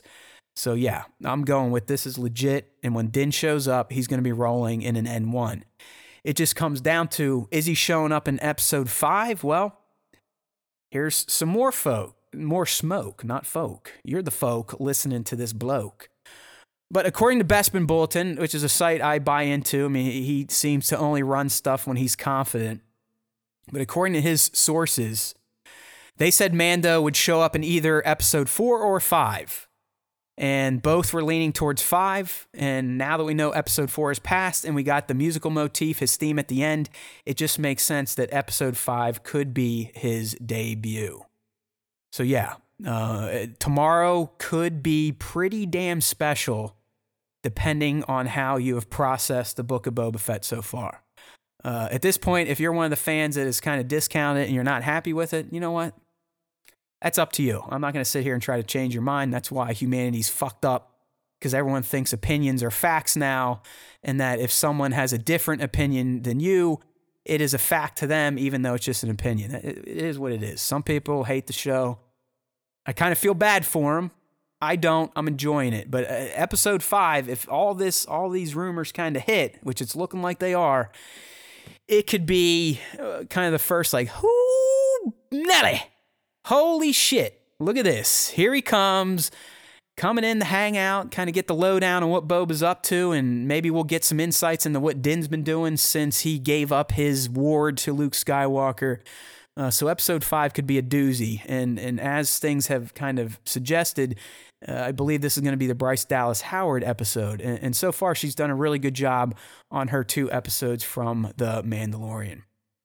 Yeah, Tones, BDH is who I'm going with. Just by process of elimination.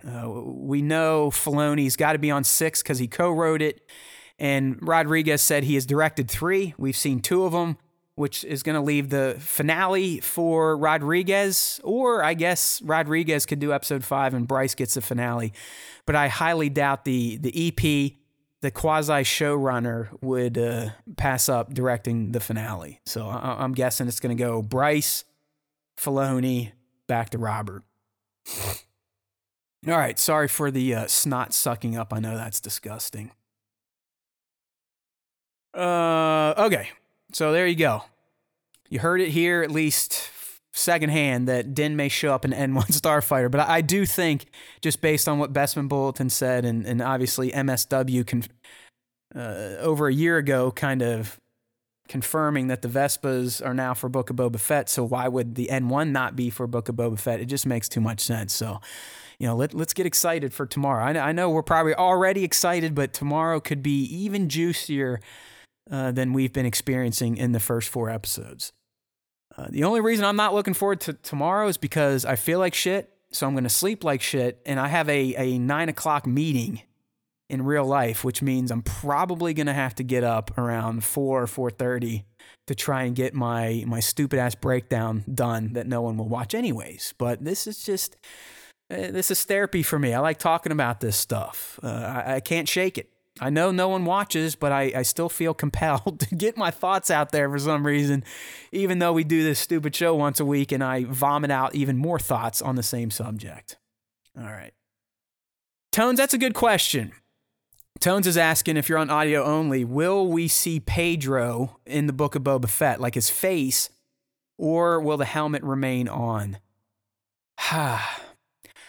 If we consider that the Vespas and the N1 were spotted way back in November of 2020, which would have been right when season 2 of Mando was kicking off, there's a good chance we do get Pedro in the role and not Latif or one of the other guys. I think so. Yeah, props. I don't know. I think Book of Boba, they were filming right at the turn of 2021. And he didn't start filming The Last of Us until what? Spring of 21. So, and especially if it was just for only 1 episode, maybe 3, I bet they could have got all his stuff shot in a week or less, or maybe a couple days. All right. So there you go. Keep an eye out for Din showing up in a new ride and one that should get prequel fans excited. Okay, so we got some kind of moving away from... there you go, Brando. Nothing like... It's weird for me. Brando's saying his kid's waking him up, so he's getting used to the 4 a.m. screenings too. But for me, it's a sickness. I typically, I only need about 5 to 6 hours of sleep because I'm a little man. I'm getting old. But these days I've been going to bed earlier, and I'm typically starting to wake up around 6. I'll lay there like a lazy ass till about 6:45, then I'll get out and start getting the kid ready for school. But when it's new Star Wars show day, for some reason, I don't even need to set an alarm. It's just like the anxiety, the excitedness, the nervousness, if you will. I wake up. And I usually wake up naturally on Wednesdays these days about 4:30, and then I lay there going like, fuck, I'm a loser.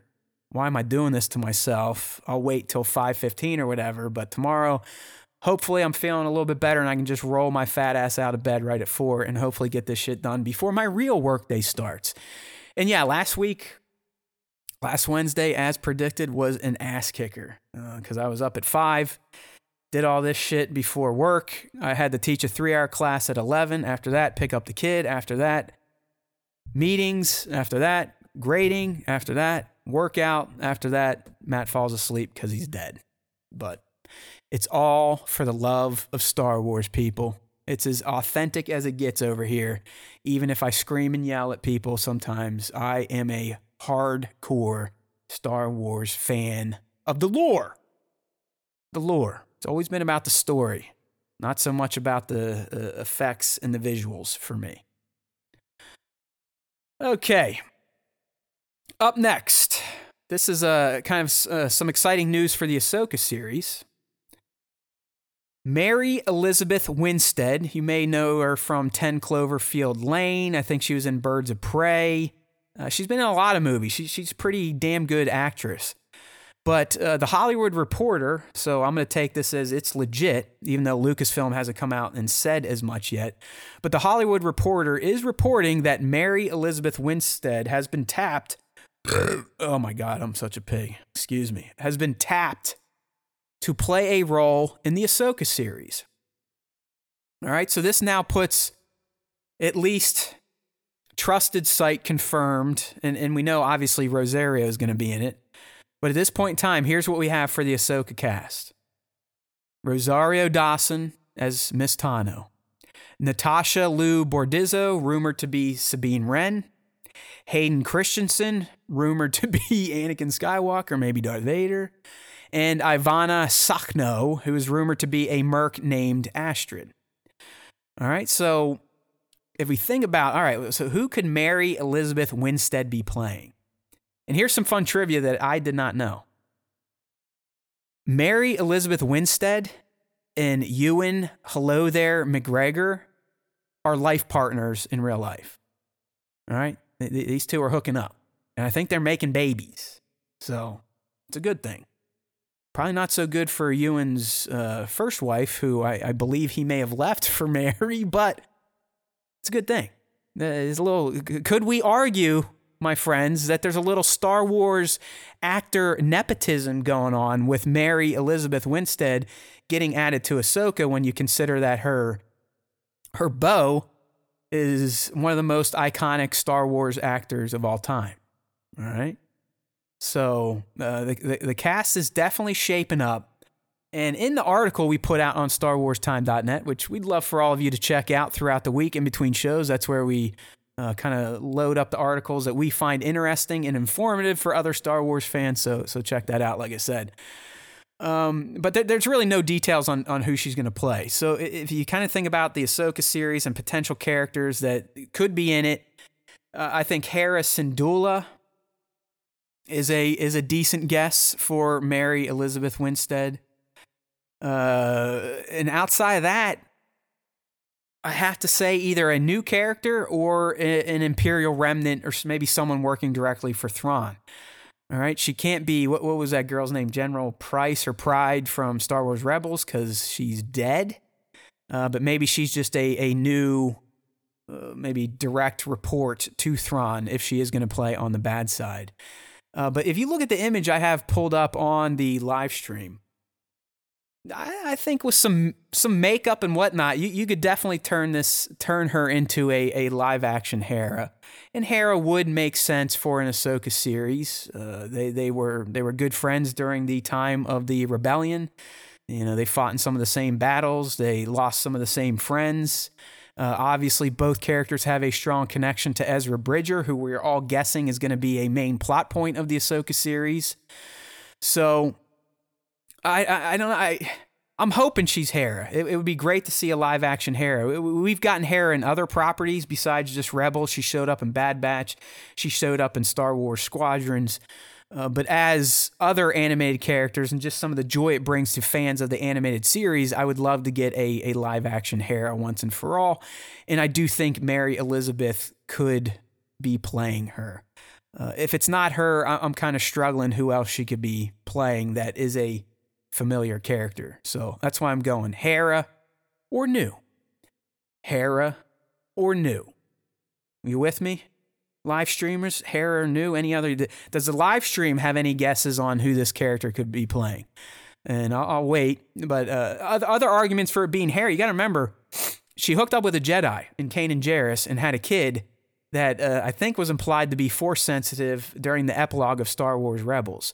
So if you have a Force-sensitive kid right around the timeline of the Ahsoka series, and you know about Ahsoka, you could see interactions taking place there. Like, hey, here's my kid. His dad's dead, remember? Sacrificed himself for all of us. Could you maybe help him in the ways of the Force?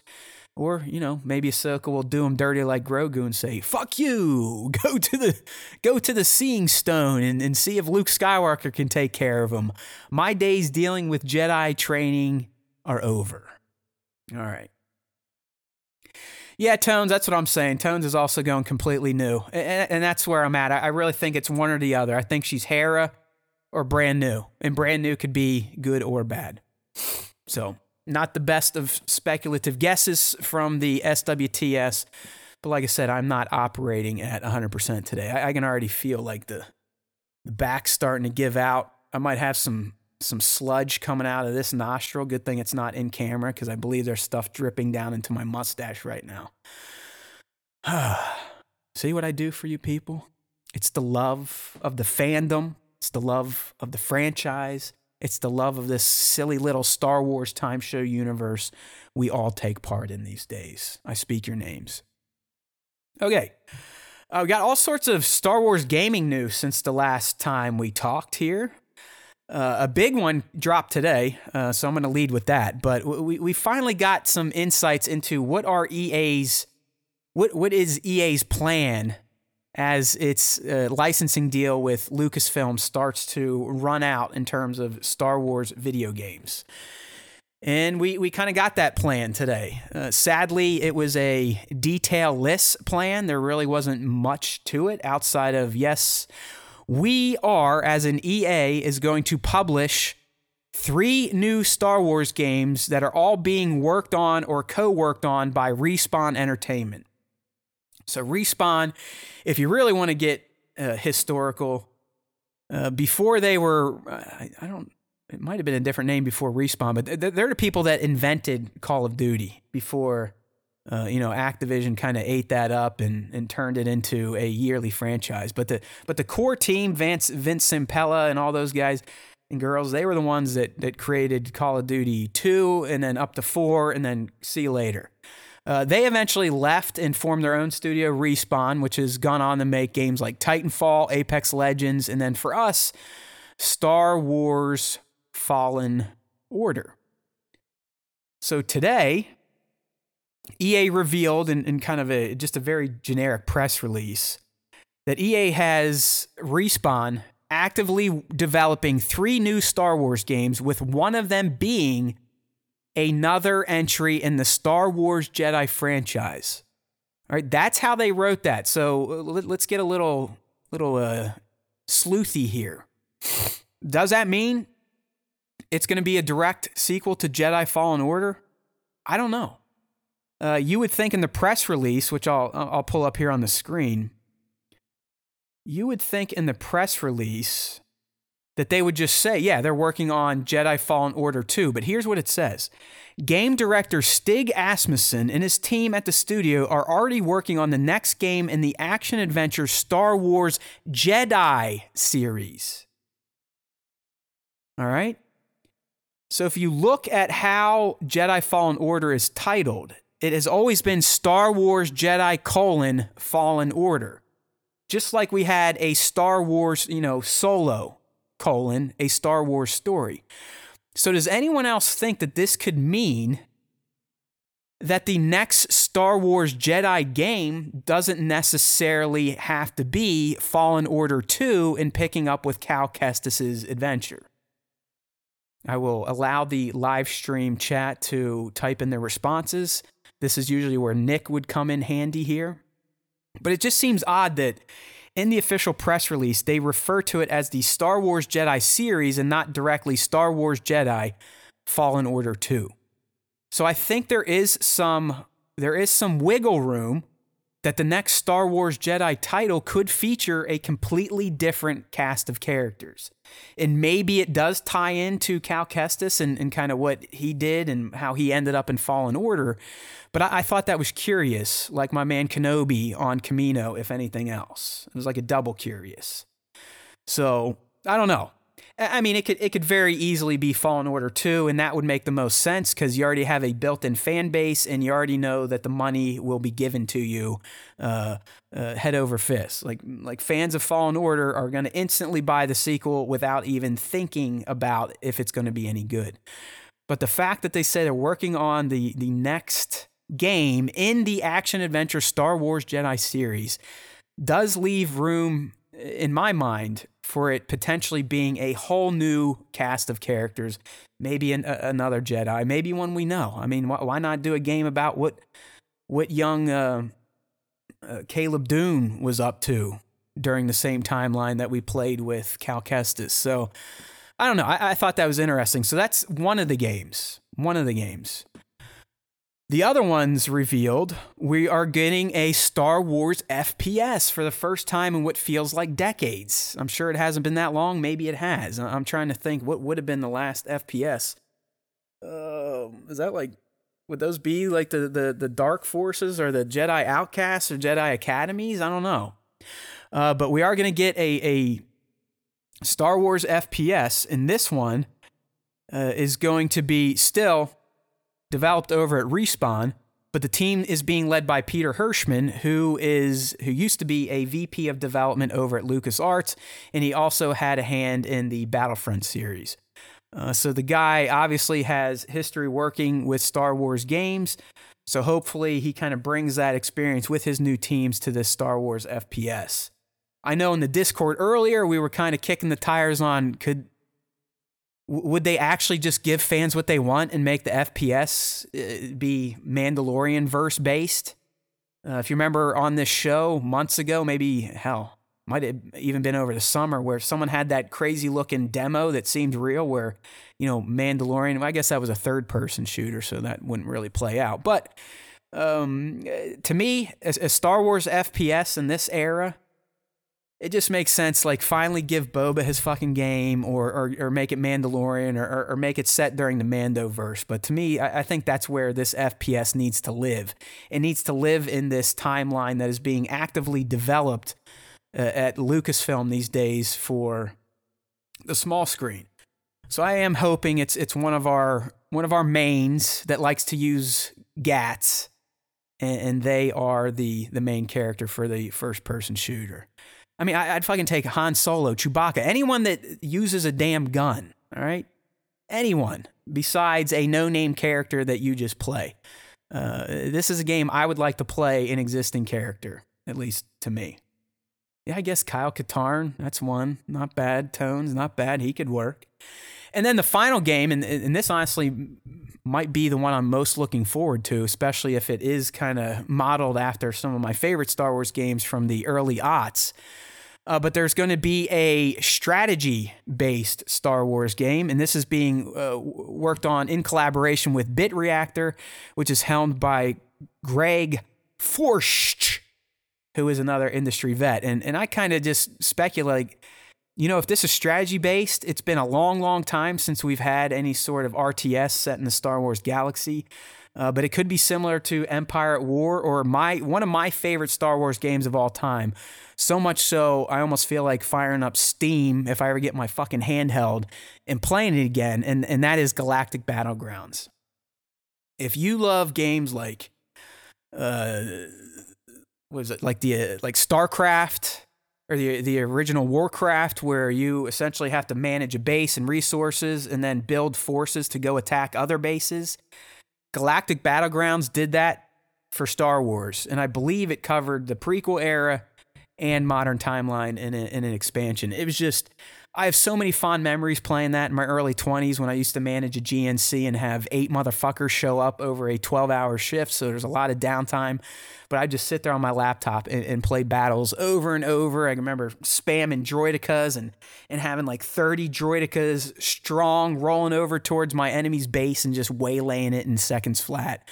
So I'm really hoping this strategy game is something like Empire at War or Galactic Battlegrounds, where you kind of choose factions, build out units, and mod units, increase units, and then go into battle either against the AI or other live players.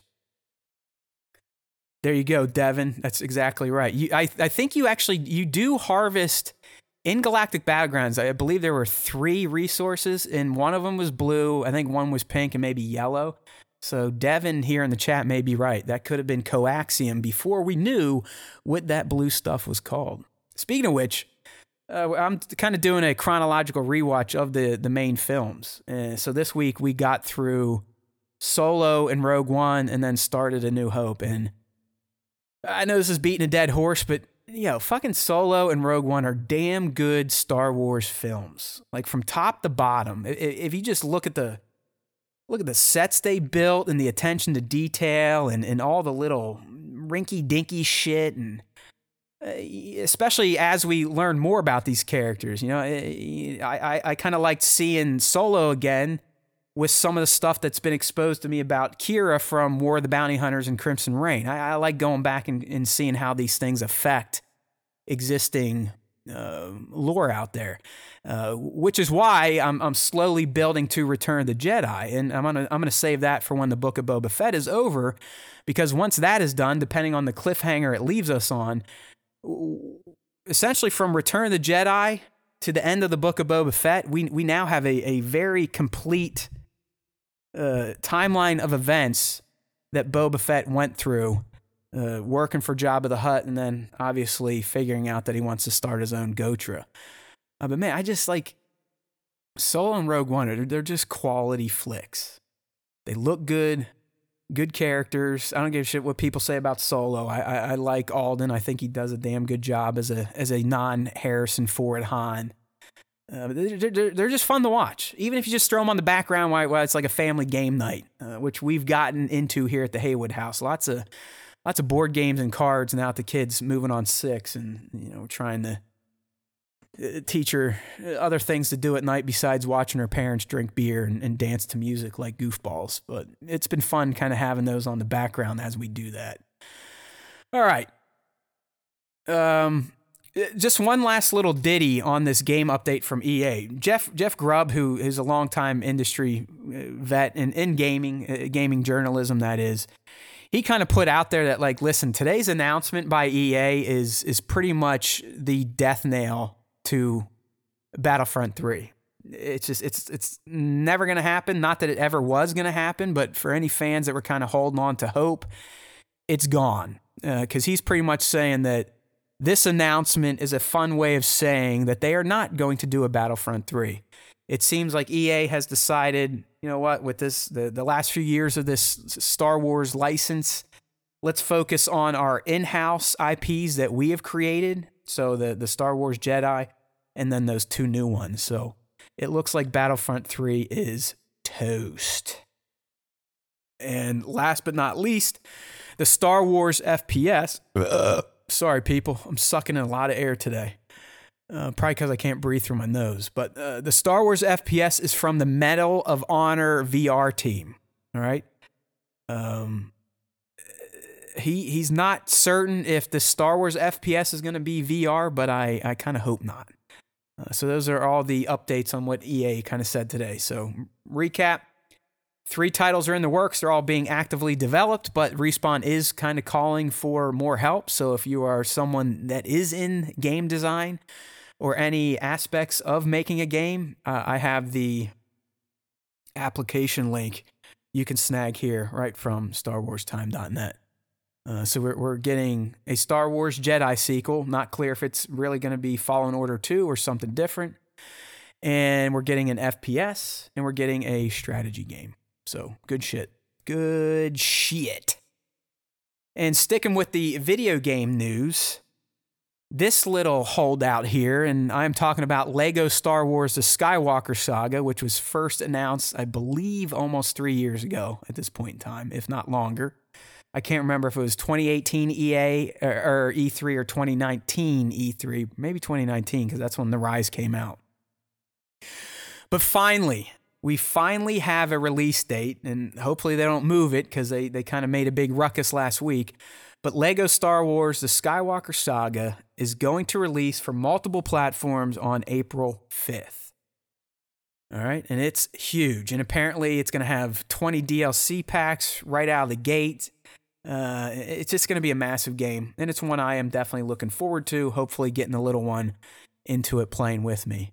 And I know some people that love the classic Lego Star Wars games. It appears they have added a mumble mouth mode, which is how all the Lego games used to be, where, you know, they'd still show us familiar scenes, but the minifigures wouldn't talk, where some of the recent Star Wars games, they were actually fleshed out. So that's good news for people that have been looking for Lego Star Wars, the Skywalker Saga, which I think is going to be a fun experience, especially if you're an older fan with younger fans and kind of want to get them mixed up in a new hobby, or just enjoying Star Wars together in a different fashion.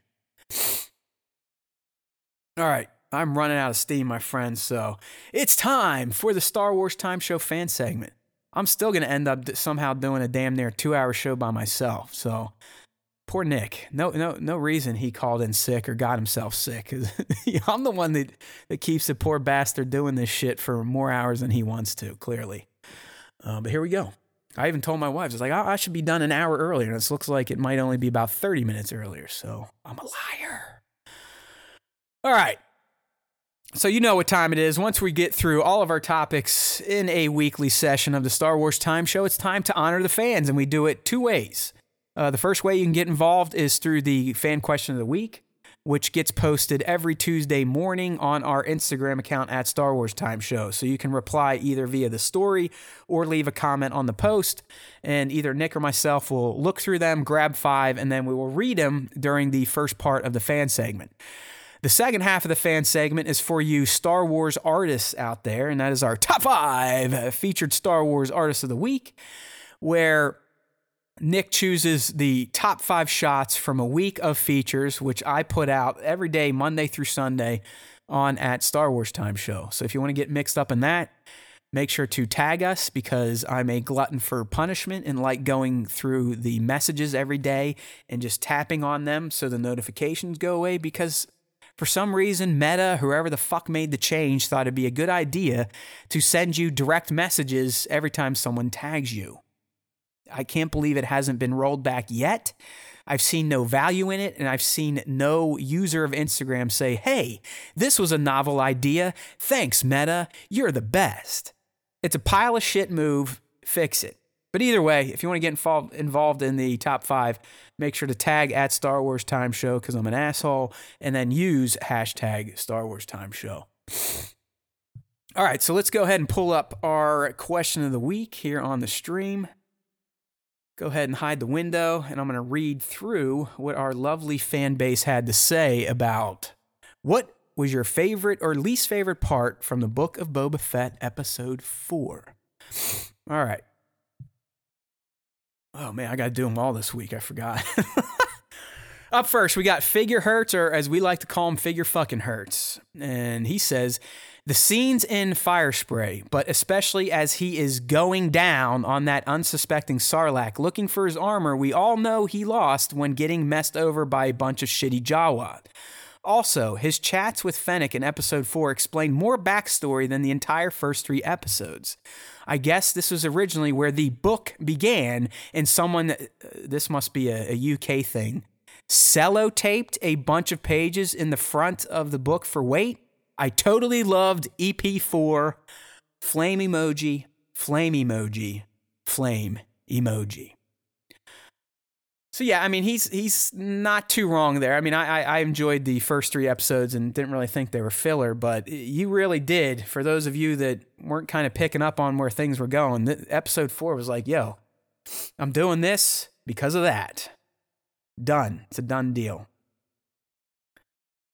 All right, this one is from Pure Stock Images. Welcome, Pure Stock Images. Favorite part has to be Chrysanthemum paying off the comment in Episode 4 by Han Solo about what Wookiees are known to do to people when they get mad. I think that attention to detail really pays off with the fan base. Besides, anything with Chrysanthemum at this point is going to be epic. True enough. Let's all pull for that hot toy, because if you missed out on the hot toy Chewbacca, it's one of the most unique looking hot toys, because it's big as fuck, but it's furry. It's so furry, they send a real comb with as one of the accessories, so you can kind of have some stroke sessions with Chewie on the weekend. Nope, didn't want to zoom. Yes. There is truly only one fan that can be guaranteed a question of the week read, and that is Grief Cardboard. We've been speaking Grief's name since the early days of the Star Wars Time Show live stream. Grief has returned to grace us with a comment, so Grief gets said comment read live on the show. All right, so Grief Cardboard says, "What can I say? But damn, is Jennifer Beals looking good as a Twi'lek? I'd Garza her whip for sure." Yeah, Cardboard. But in all seriousness, I really like this episode. The scene in the kitchen with Ratcatcher, the scene with the Slave One, fire spraying quotes, mowing down the Niktos, Chrysanthemum tearing limbs off, and the Rancor gem at the dinner table. They were all great. By far, pound for pound, the best episode yet. The only gripe I have, if you would call it one, is how is the Slave One able to hover over the Sarlacc pit? I guess I should have just suspended belief for that one. Which scenes were your Matt and Nick favorite in this one? Love the show, guys. Keep up the good work. Grief, we love you too.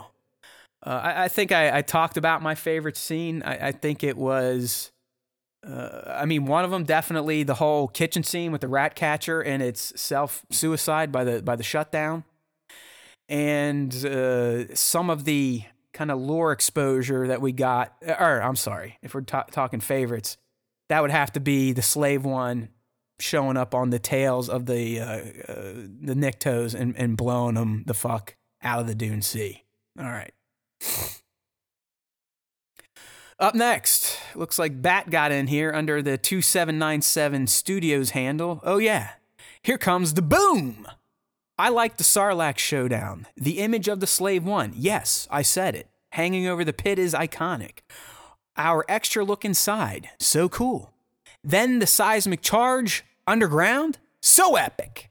Sarlacc definitely dead now. LOL emoji. Yes, true. That was fun. You know, you had to wonder, like, what the hell's this guy doing? Maybe next time, Boba, if you approach a Sarlacc pit and you don't know if it's alive or dead, kind of angle yourself so you can use those tail guns and shoot the shit out of it before you decide to kind of jam your Slave One into it as if it is a hot dog going into a bun. Oh boy, Tones, you're going to kill me, man. Lots to read here. All right, this is from our buddy Tones1138, who's been holding it down in the live stream for me with the other super fans that we love, kind of giving me some feedback to bounce off of. But Tones, here we go. Hell yeah! I'll get the negative stuff out of the way first. Cyber Kids look shit, again, and the techno music just didn't fit. Fett climbing into the cockpit looked janky and speeded up a little. That's all. As soon as I saw the flares, I instantly made the connection. Absolutely love that. I'll miss the flashback to Tank Dreams, but they tied it up real well. Once again, the Sarlacc and Chrysanthemum stole the show. Easily the highlights of the episode, as was Slave One raining fire on the Striders. Now that was Star Wars and totally felt like it. Seeing Slave One flying over the dunes looked incredible. What a way to take out the Sarlacc once and for all. And seeing how the beak actually works and is stored inside was awesome and added canon to both the original and SE versions. Don't touch my buttons. And Mando's theme at the end? Adored every moment of this episode. Absolutely outstanding. All right.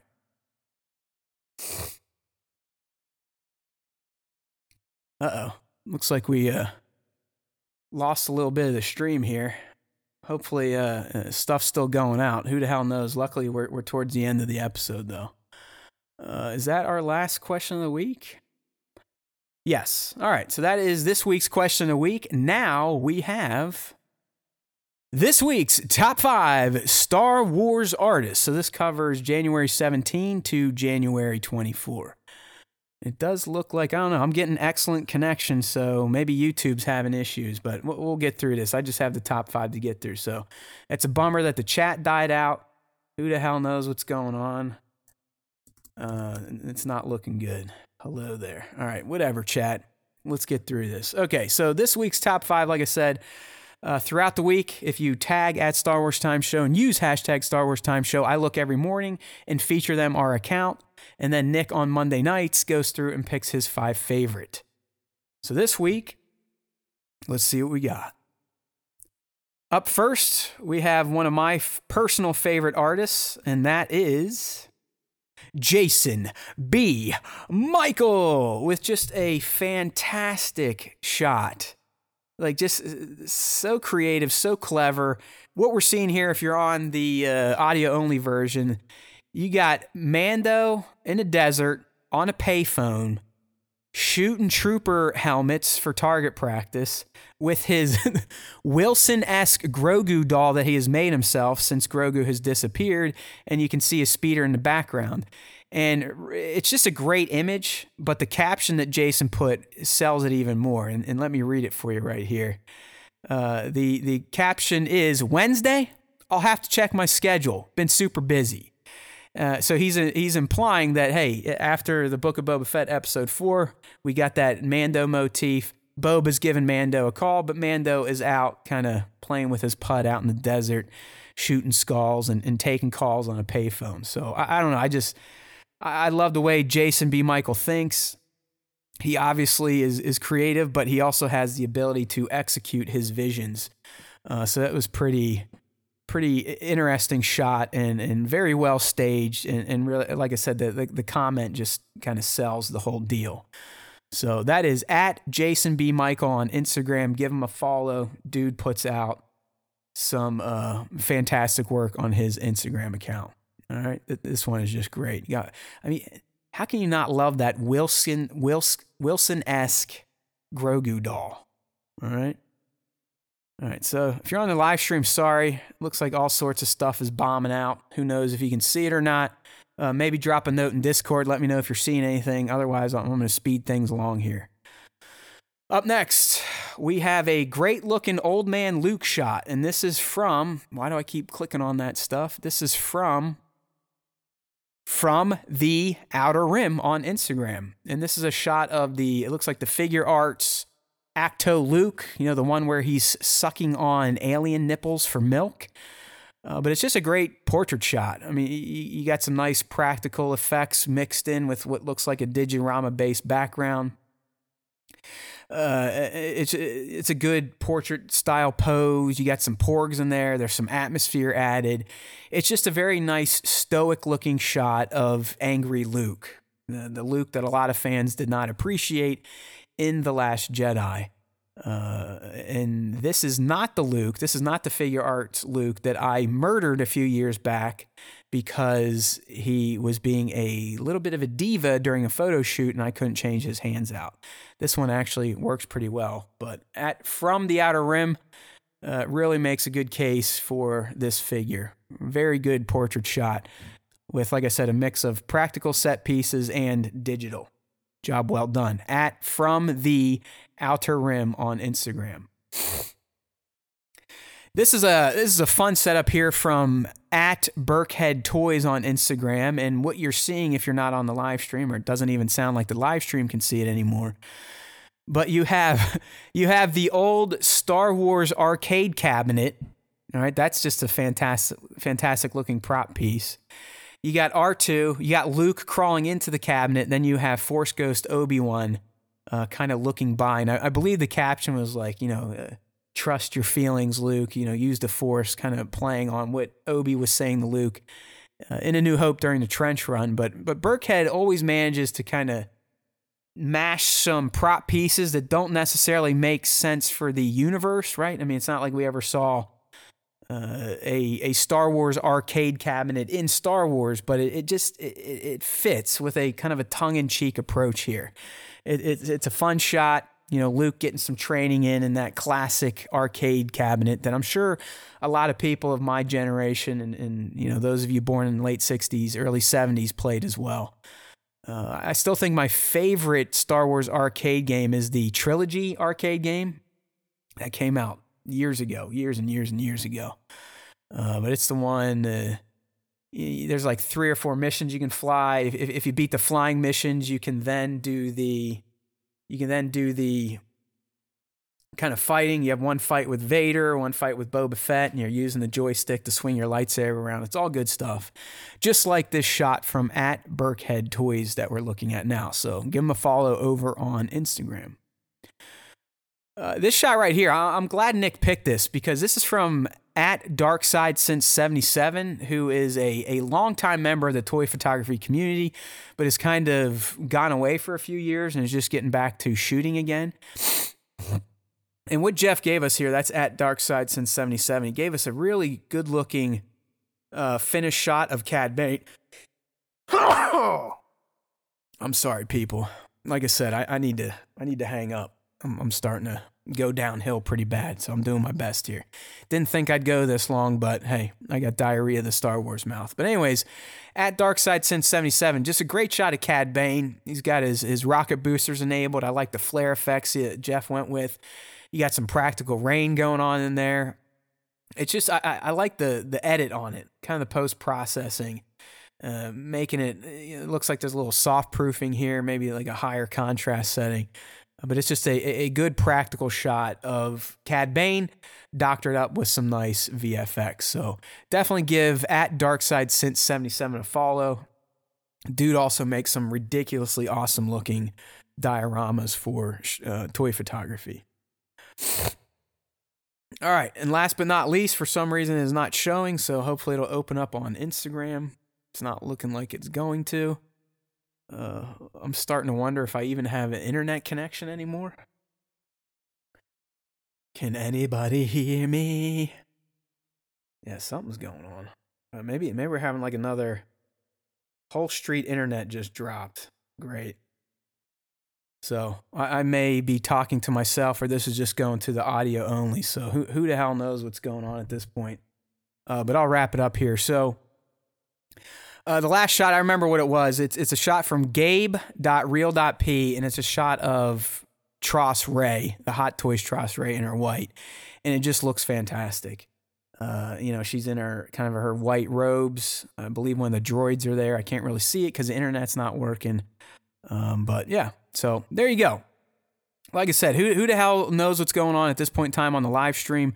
My wife just told me that the internet just went out for everybody, but YouTube's saying I'm still connected, so who the hell knows what is going on? I'm wondering if I'm still connected because my computer is hardwired. So if you were on the live stream and you missed the last part of the fan segment in the top 5, it should be recorded on the audio only, which comes out on Wednesdays.